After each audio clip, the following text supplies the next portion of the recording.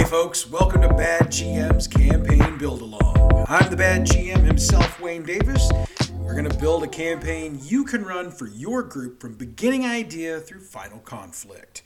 For the past few episodes, we've been working on a Deadlands Classic campaign, and we'll continue to work on that for the foreseeable future.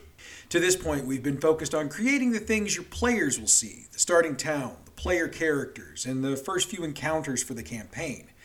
It occurs to me, though, that while many of you have GM'd before, you've probably never GM'd a Deadlands game. Is it really that different? I mean, in some ways, yes. I mean, we're talking about a radically different system than Dungeons & Dragons, which I'll wager is the game most of you have run previously. For me, that was the hardest part, learning a system that's so different from what I'd played and run for a very long time. It's also been a major issue for me in running the game at present after a decade-long break without it, so there's that as well. I will admit, though, that in some ways it's not that different. At its core, role-playing is the same regardless of the system you're using. If you've got good role players, they can really help gloss over any deficiencies you've got on your end with running the game because they can take a lot of the confusion away with solid roleplay. If you've got a group of murder hobos, on the other hand, you're not getting a lot of help. Fortunately for me, my group's pretty good at rolling with the punches, so I've been okay so far.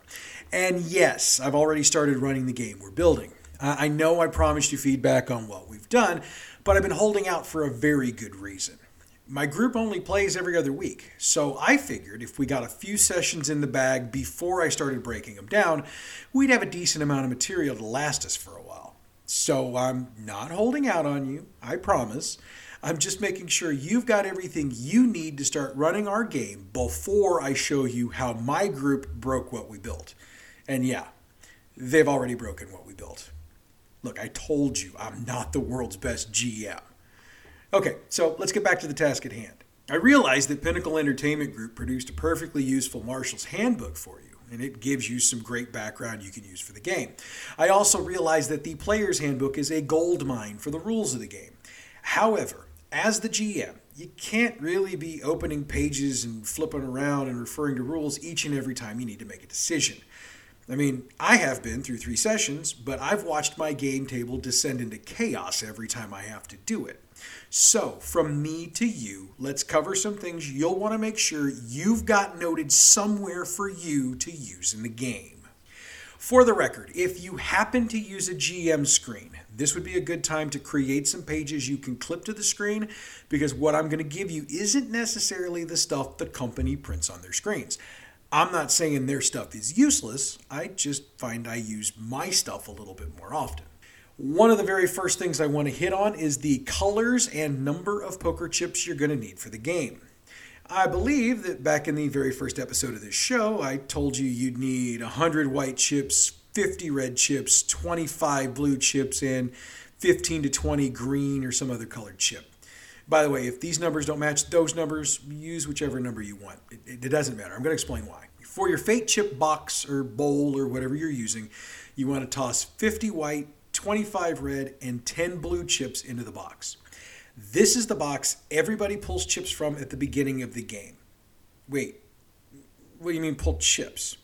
Okay, lesson number 1, and it comes directly from page 143 of the Marshal's Handbook, which, as I've noted before, is copyrighted and trademarked by Pinnacle Entertainment Group, just so that I cover our collective butts here legally.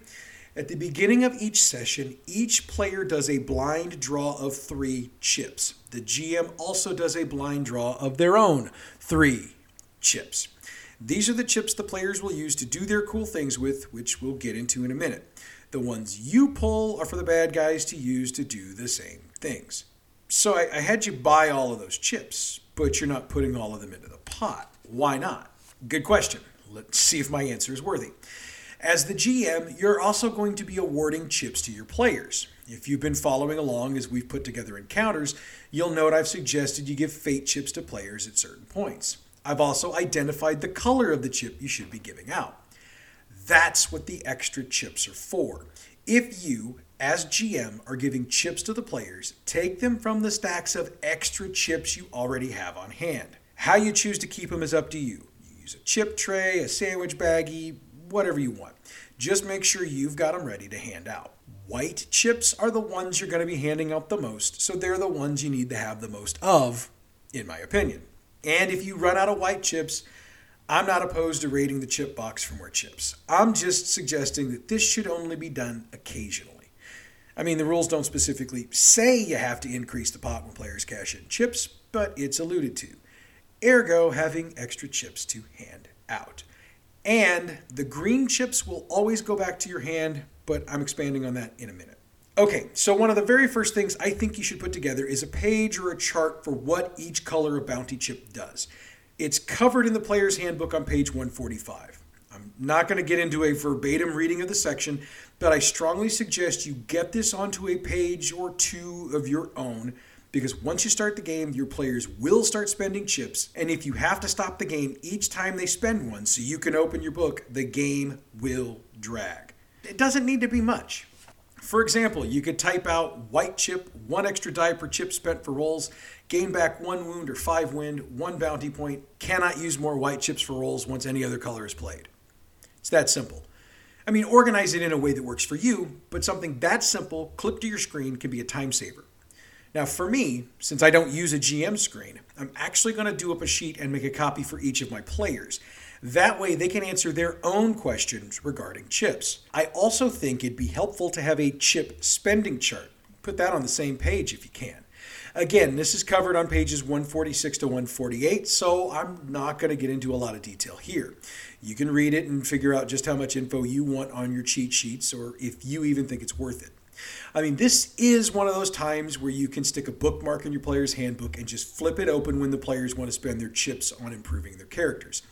After all, that's something that should only be done at the beginning or end of a session, unless you're one of those GMs who allow for these sorts of things during downtime during a session itself. For me, since I'm already going to do a handout for my players, I'm going to include this information on it, because my players tend to think about this stuff when we take bathroom breaks and stuff like that, so they can be doing their own research during that downtime. All right, so I said I'd tell you what the green chips were for, and I intend to do so. They're what are called legend chips, which is why if you don't have green, use whatever color you want that isn't white, red, or blue. In fact, I've used black chips before for legend chips. These are the creme de la creme of fate chips and allow you to re-roll any die roll. The rules specifically state that you should be dropping one of these into the chip box about every 3 to 4 game sessions. Alternately, you can drop one into the box after a major milestone.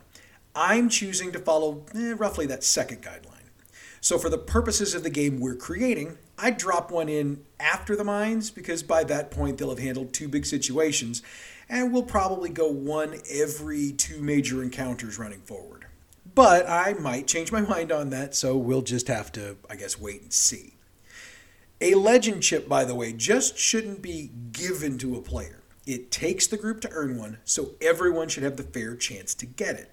Besides, once it's drawn and played, it goes back to the GM and back into the chip stack to once again be dropped into the chip box when the time comes. Now, there are those of you who might be wondering if you can give out red and blue chips. Absolutely. As you've already noticed, everyone in the group gets a white chip when an encounter has been handled in a positive manner. If somebody managed to do something extraordinary in handling that encounter, I'd give them a red chip instead of a white.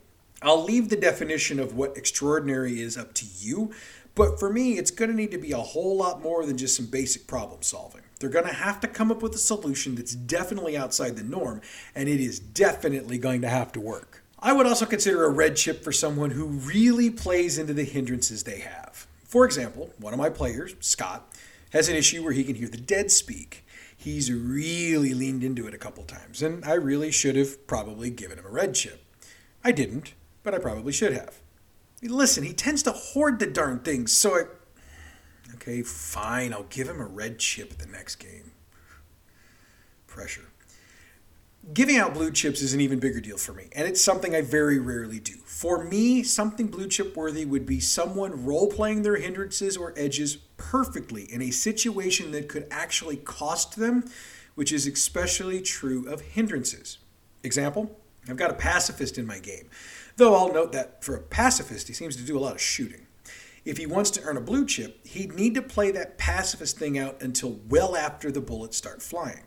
But you decide what you think is worthy of a red chip or a blue chip. It's your game, so you get to decide about the chips. One thing we do need to remember and understand is that no player can have more than 10 chips total on them at any given time. So, here's my rule. If drawing your 3 chips at the beginning of the session will put you at or over 10, I'm actually okay with that. You can continue to play and earn your chips throughout the session. However, at the end of the session, if you're still over 10, you must cash in enough chips to bring you to 9 at the very most. Fortunately, you can bank bounty points for later use, so this isn't as big a deal as you might think. And thus far, my players haven't objected to it either. So that's the fate chip situation. Be aware of it because it will come into play early. The next point I think we need to cover is the one that has given me the biggest headaches since I started running my game about a month ago. Combat. Believe me when I tell you, I have literally brought my game to a halt with my issues with the combat rules in Deadlands Classic. Fortunately for myself and for my game group, I have this podcast to produce, so I had to try to figure out a way to make getting all this stuff together in one place.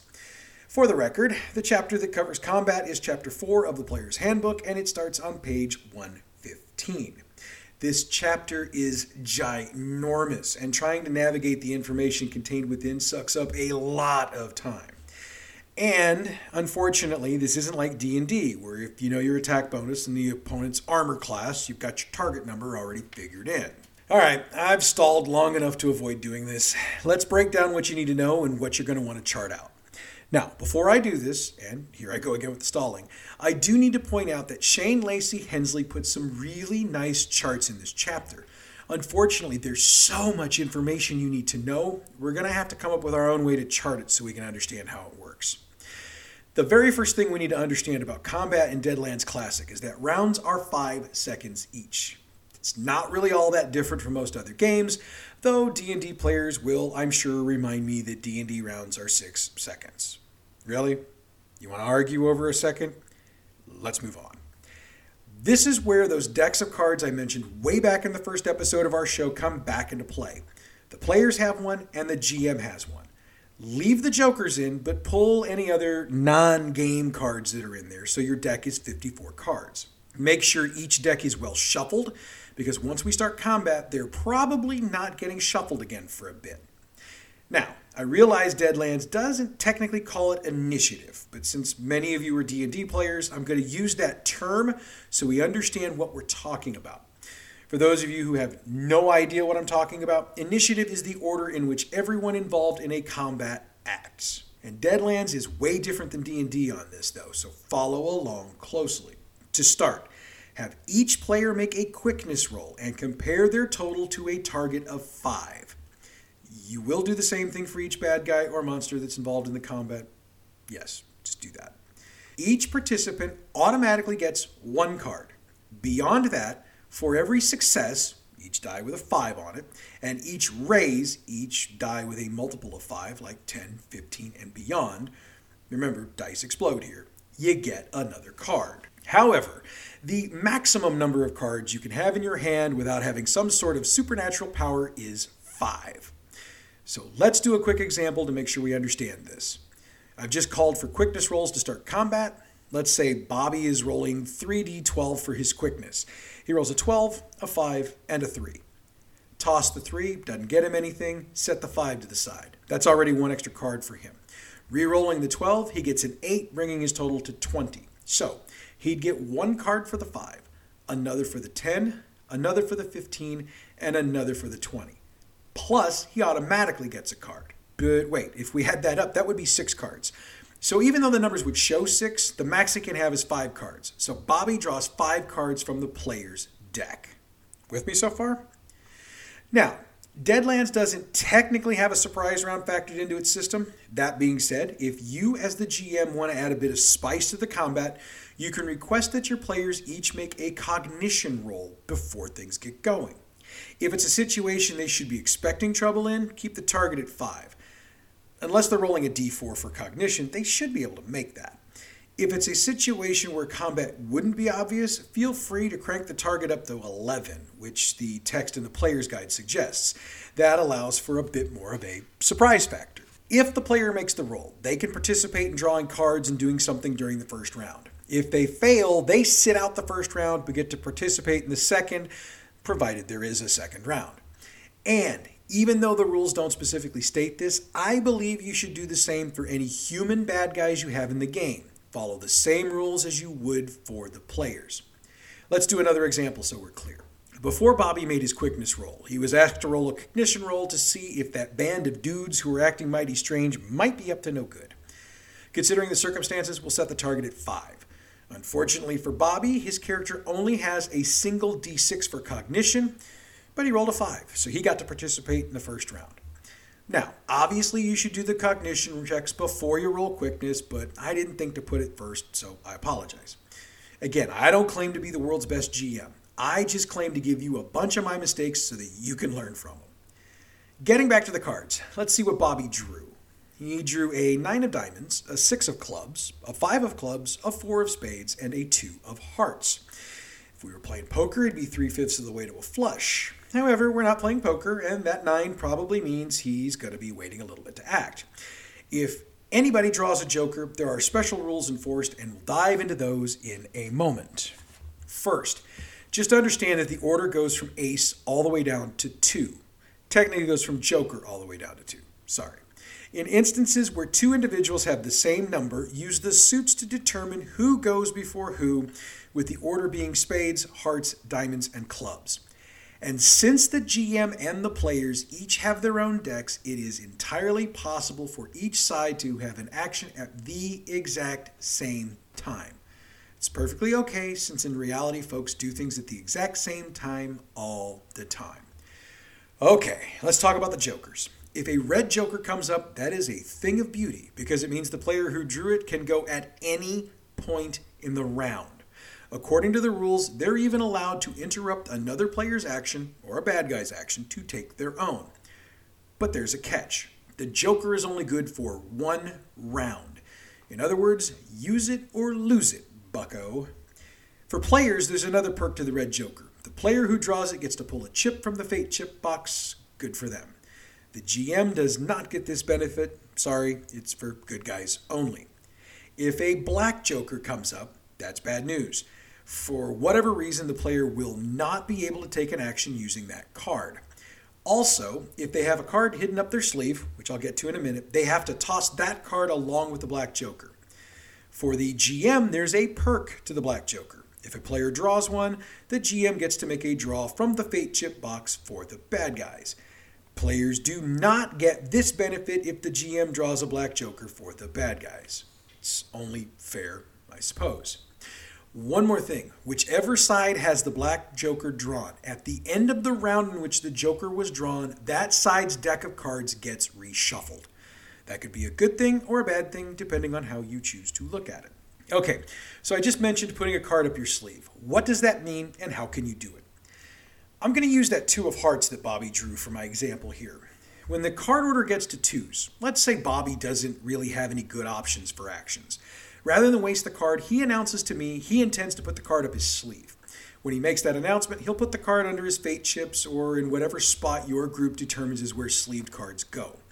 Starting with the next round, Bobby can choose to play his sleeved card whenever he wants to. Yep. He can use that 2 to interrupt anybody who's getting ready to take an action. Now, to interrupt an action already in progress, you have to beat the other person in an opposed quickness test. Worst case scenario is that you lose the check and you go right after the person you're trying to interrupt. A success in a race means you get to go before the other person, and a success means you and the person you're trying to beat go at the same time. Regardless of the action, you've now played the card, so discard it. One more note on putting cards up your sleeve. You cannot put a red joker up your sleeve. Sorry. As I mentioned, they're good for the round they're drawn in only. But if you've got a sleeved card and a red joker, you can play both of them at the same time and take 2 actions. Yeah, we've got a lot of stuff to note out here, and we haven't even gotten to the actual shooting yet. I mean, once you go through the whole round, now you take your unshuffled deck and you roll your quickness rolls and you divvy out the cards again. And you keep doing that. Once one deck has been completely used, you shuffle it and start it again. The process continues round by round until the conflict or whatever the situation is has been resolved. Okay, pages 118 and 119 get into things like movement, encumbrance, and tests of wills. I'm going to pass over those here because if you really need those are easy to have bookmarked to look up if and when you need them, and they're easy to read and understand. So, after all of that, we're up to taking actions in the round. Before your players get around to shooting things or slinging spells, if they've got one of those types in the party, they need to be aware of a few things. They need to be aware of the rate of fire on their weapons and the speed score of the spell or other power they are using. Rate of fire tells you how many times you can fire the weapon per action, while the speed score tells you how many actions it will take to complete the spell or use the power. For the record, the rate of fire for most weapons is a 1, though double action revolvers have a rate of fire of 2. Most spells and powers have a speed of 1 action, but others take longer. One other thing to remember is that each player needs to know how many rounds of ammunition their weapon holds, as well as how many rounds they've fired off. I mean, if the pistol only holds 6 rounds of ammo, if they fired 3 shots in the first round, they can't fire 4 in the second. Well, they can, but it would take something else. They're either going to have to pause to reload or draw another weapon. That's kind of what I was referring to. We'll get to that in a minute or two. With the background out of the way, let's get shooting. For the sake of argument, let's say Bobby goes first, and he's got himself a Colt Peacemaker pistol drawn. It's got a rate of fire of 2, so that means he can take 2 shots for each action if he so chooses. With a bunch of bad guys in front of him, he's going to sling lead, so he needs to make his attack roll. To do that, we first have to set the target number. We start with a base of 5. Next, we have to figure out what the distance is between Bobby and his target. Now, each class of weapon has a standard range, which is listed on a handy chart on page 120. For the record, and again, we need to give Pinnacle their proper credit, the ranges are 5 for Derringers, 10 for pistols and shotguns, and 20 for rifles. So once we know how much distance in yards is between Bobby and his target, we divide that number by the range number rounding down. Add that to the base target number, and you've got your target number to shoot for. Literally, in this case. Also understand that if you're using a battle mat, each square or hex is 2 yards, just so we're all on the same page. So, Bobby's about 5 yards away from his target. 5 divided by 10 is 1/2, which added to the 5 gives us a target of 5.5. But we round down, so the target stays a 5. There are a few other things to take into account as well. If Bobby was walking, he'd subtract 2 from his roll. If he was running, he subtracts 4. If by chance his target is larger than normal, like twice as big, he's adding 1 to his roll because, come on, a bigger target like that's easier to hit. On the flip side, a target half the size of a normal person causes you to subtract 1 from the roll. If the target is moving faster than a pace of 20, subtract 4 from your roll. And finally, visibility and lighting can play a part as well. Rather than chart all of that out, just use the handy chart on page 121 because why should we reinvent the wheel here? So, Bobby's 5 yards from his target, which is a normal-sized human who is standing relatively still and is easy to see. His target number is a 5. He's got 4d10 in his deftness and 2 dots in the shooting pistols area, so he'll be rolling those 4d10 and adding 2 to his totals. He rolls a 6, a 6, a 2, and a 1. Obviously, we toss the 2 and the 1 because they don't hit the target number. The 6s are exactly the same, so toss 1 and add the bonus of 2 to the other, giving us a total of 8. That, folks, is gonna be a hit. For the record, if Bobby was choosing to shoot twice in this round, he'd roll for the second shot after we resolved the first. Also, if Bobby hadn't hit with his rolls, he'd have had the option to spend a fate chip to try to improve his roll, if he so chose. However, with 5 actions in this round, unless the odds are just overwhelmingly against him and his group, he's probably going to take a miss in that case and move on. So, since Bobby's shot hit, we now have to figure out what he hit. Yes, Bobby could have chosen to call his shot to try to hit a specific area of the body. But that has to be done before the rolls, and each area comes with a penalty to the roll, and there's a handy chart on page 124 that has those on it. Since we didn't call the shot, we now have to roll a d20 to figure out where our shot hit. For the record, that chart is on page 132 of the Player's Guide. Bobby got lucky on his roll. He rolled a 20. That means he hit his target in the noggin, and that's gonna be bad for this poor sucker. One thing I do want to note, even though it is listed on the chart in the book, is that for each raise the player gets on their shoot and roll, they can adjust the hit location by one number either up or down. A raise in this case would have been multiples of 5, 10, 15, 20. Obviously, we didn't have any raises, so that's not an option here, and quite frankly, I don't think Bobby would be making an adjustment anyway. Time for damage. A Colt Peacemaker does 3d6 damage, so Bobby would roll those dice and add them together. For the record, damage dice explode just like everything else. Bobby rolled a 6, a 4, and a 1. Re-rolling that 6, he got another 6. Re-rolling that, he got a 1. So Bobby's total is 18. But, and the rules do state this, a hit to the noggin allows for 2 more damage dice. Bobby rolls those. He got a 2 and a 3, bringing his total to 23. So the dude takes 23 points of damage, right? Wrong.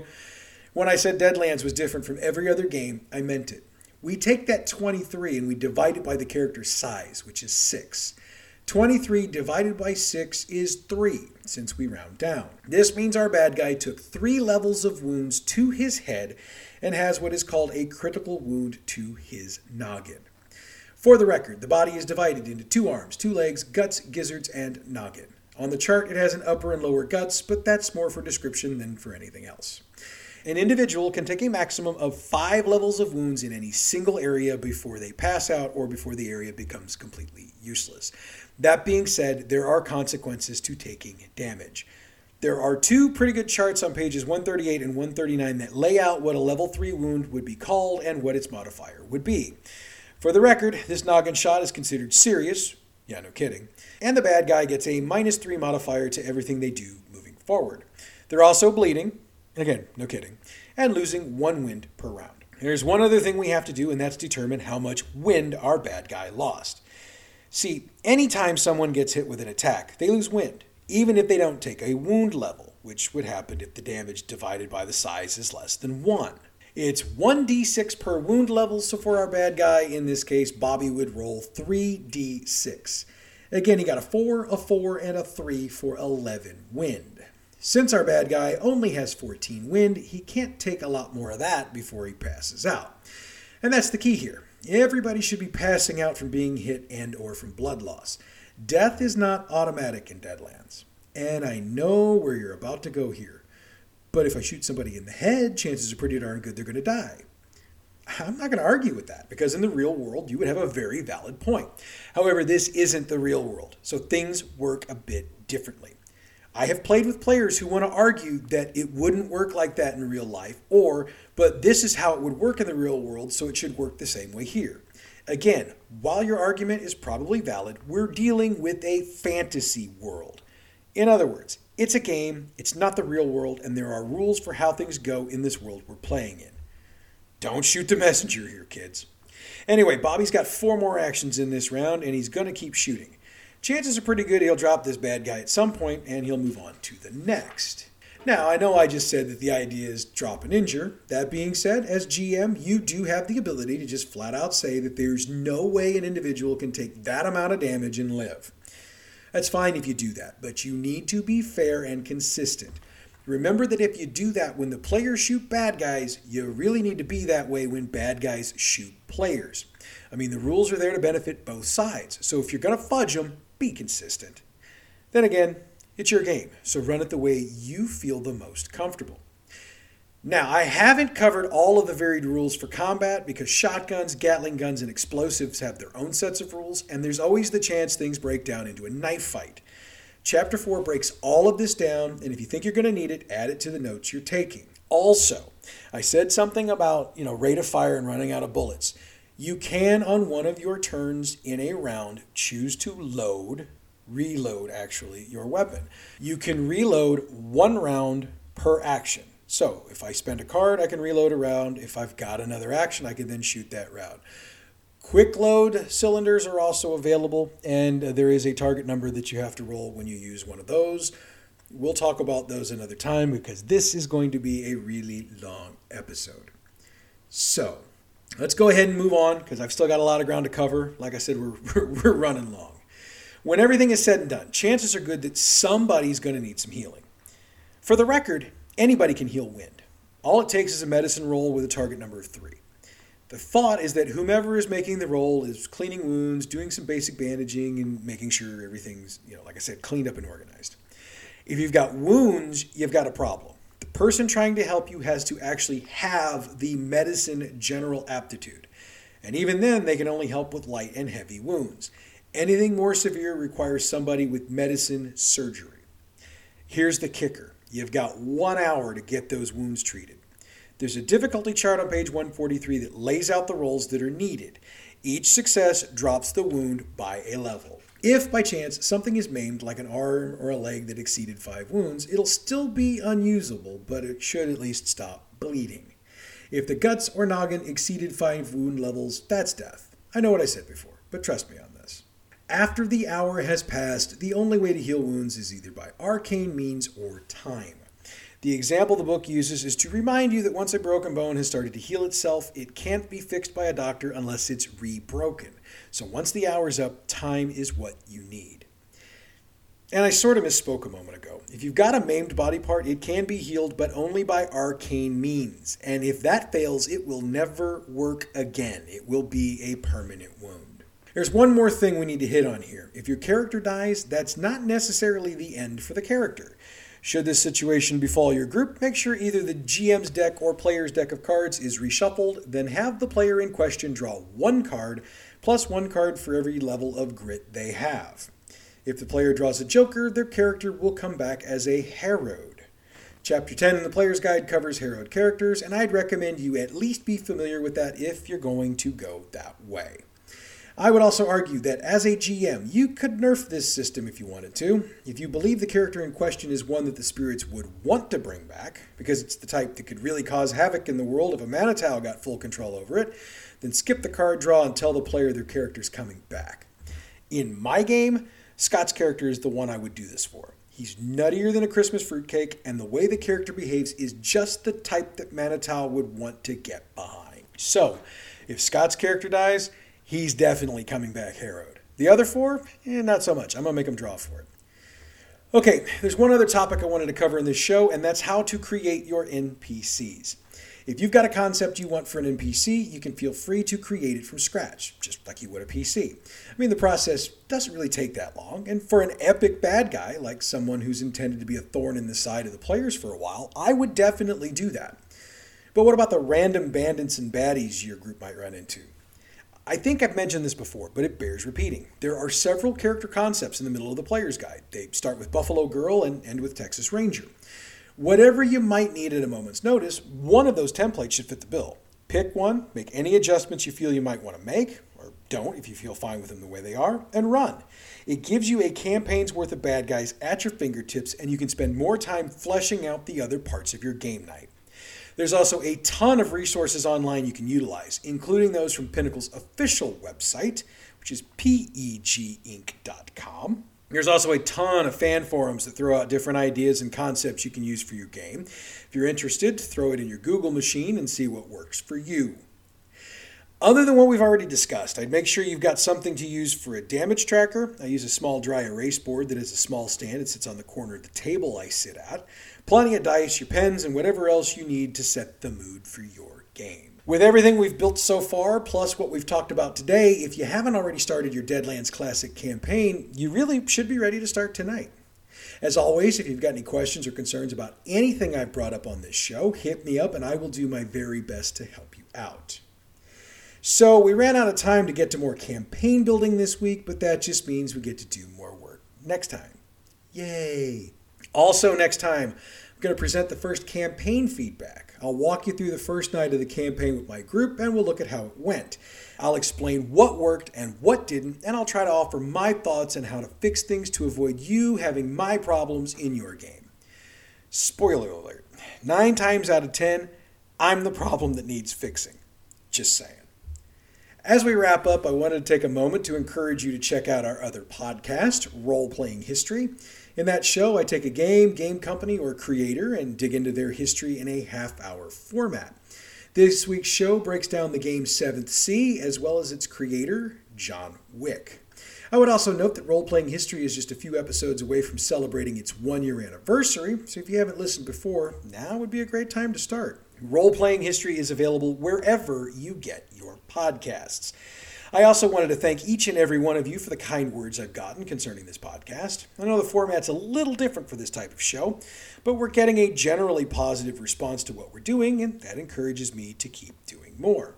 In fact, I want to know what game you'd like to see me give the campaign build-along treatment to next. It's not that we're ending the Deadlands game anytime soon, but look, all games eventually come to an end, and when that happens, we're going to want to do another game. And I would rather do a game that you would like to play. So, if you've got a suggestion, hit me up in the usual spots. And if we've got enough different suggestions, maybe we'll throw a poll up or something. I mean, we got a website and everything, so that would work. Bad GM's Campaign Build-Along is a production of Bad GM Productions. Follow us on Facebook, Bad GM Productions, Twitter @BadGMP. Our YouTube channel is Bad GM Productions.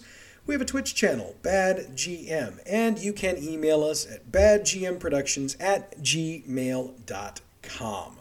The website is getting there, so check us out, badgmproductions.com. We'll have both of our podcasts available from the website.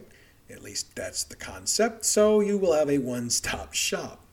Also, I know all of the socials aren't quite up and running like I wanted them to yet, and that's because we're a two-humanoid company over here, and our full-time jobs and other responsibilities are kind of getting in the way of getting things done. We do appreciate your patience with us, and we'll have the systems running properly as soon as possible. Alrighty then. Next week we do our first campaign debriefing, and then we'll get back into building some more of our Deadlands campaign. I'm looking forward to finally getting to tell you how things have been going, so I hope you're going to join us for that. Until next time, this is the Bad GM, Wayne Davis, for Bad GM's Campaign Build-Along.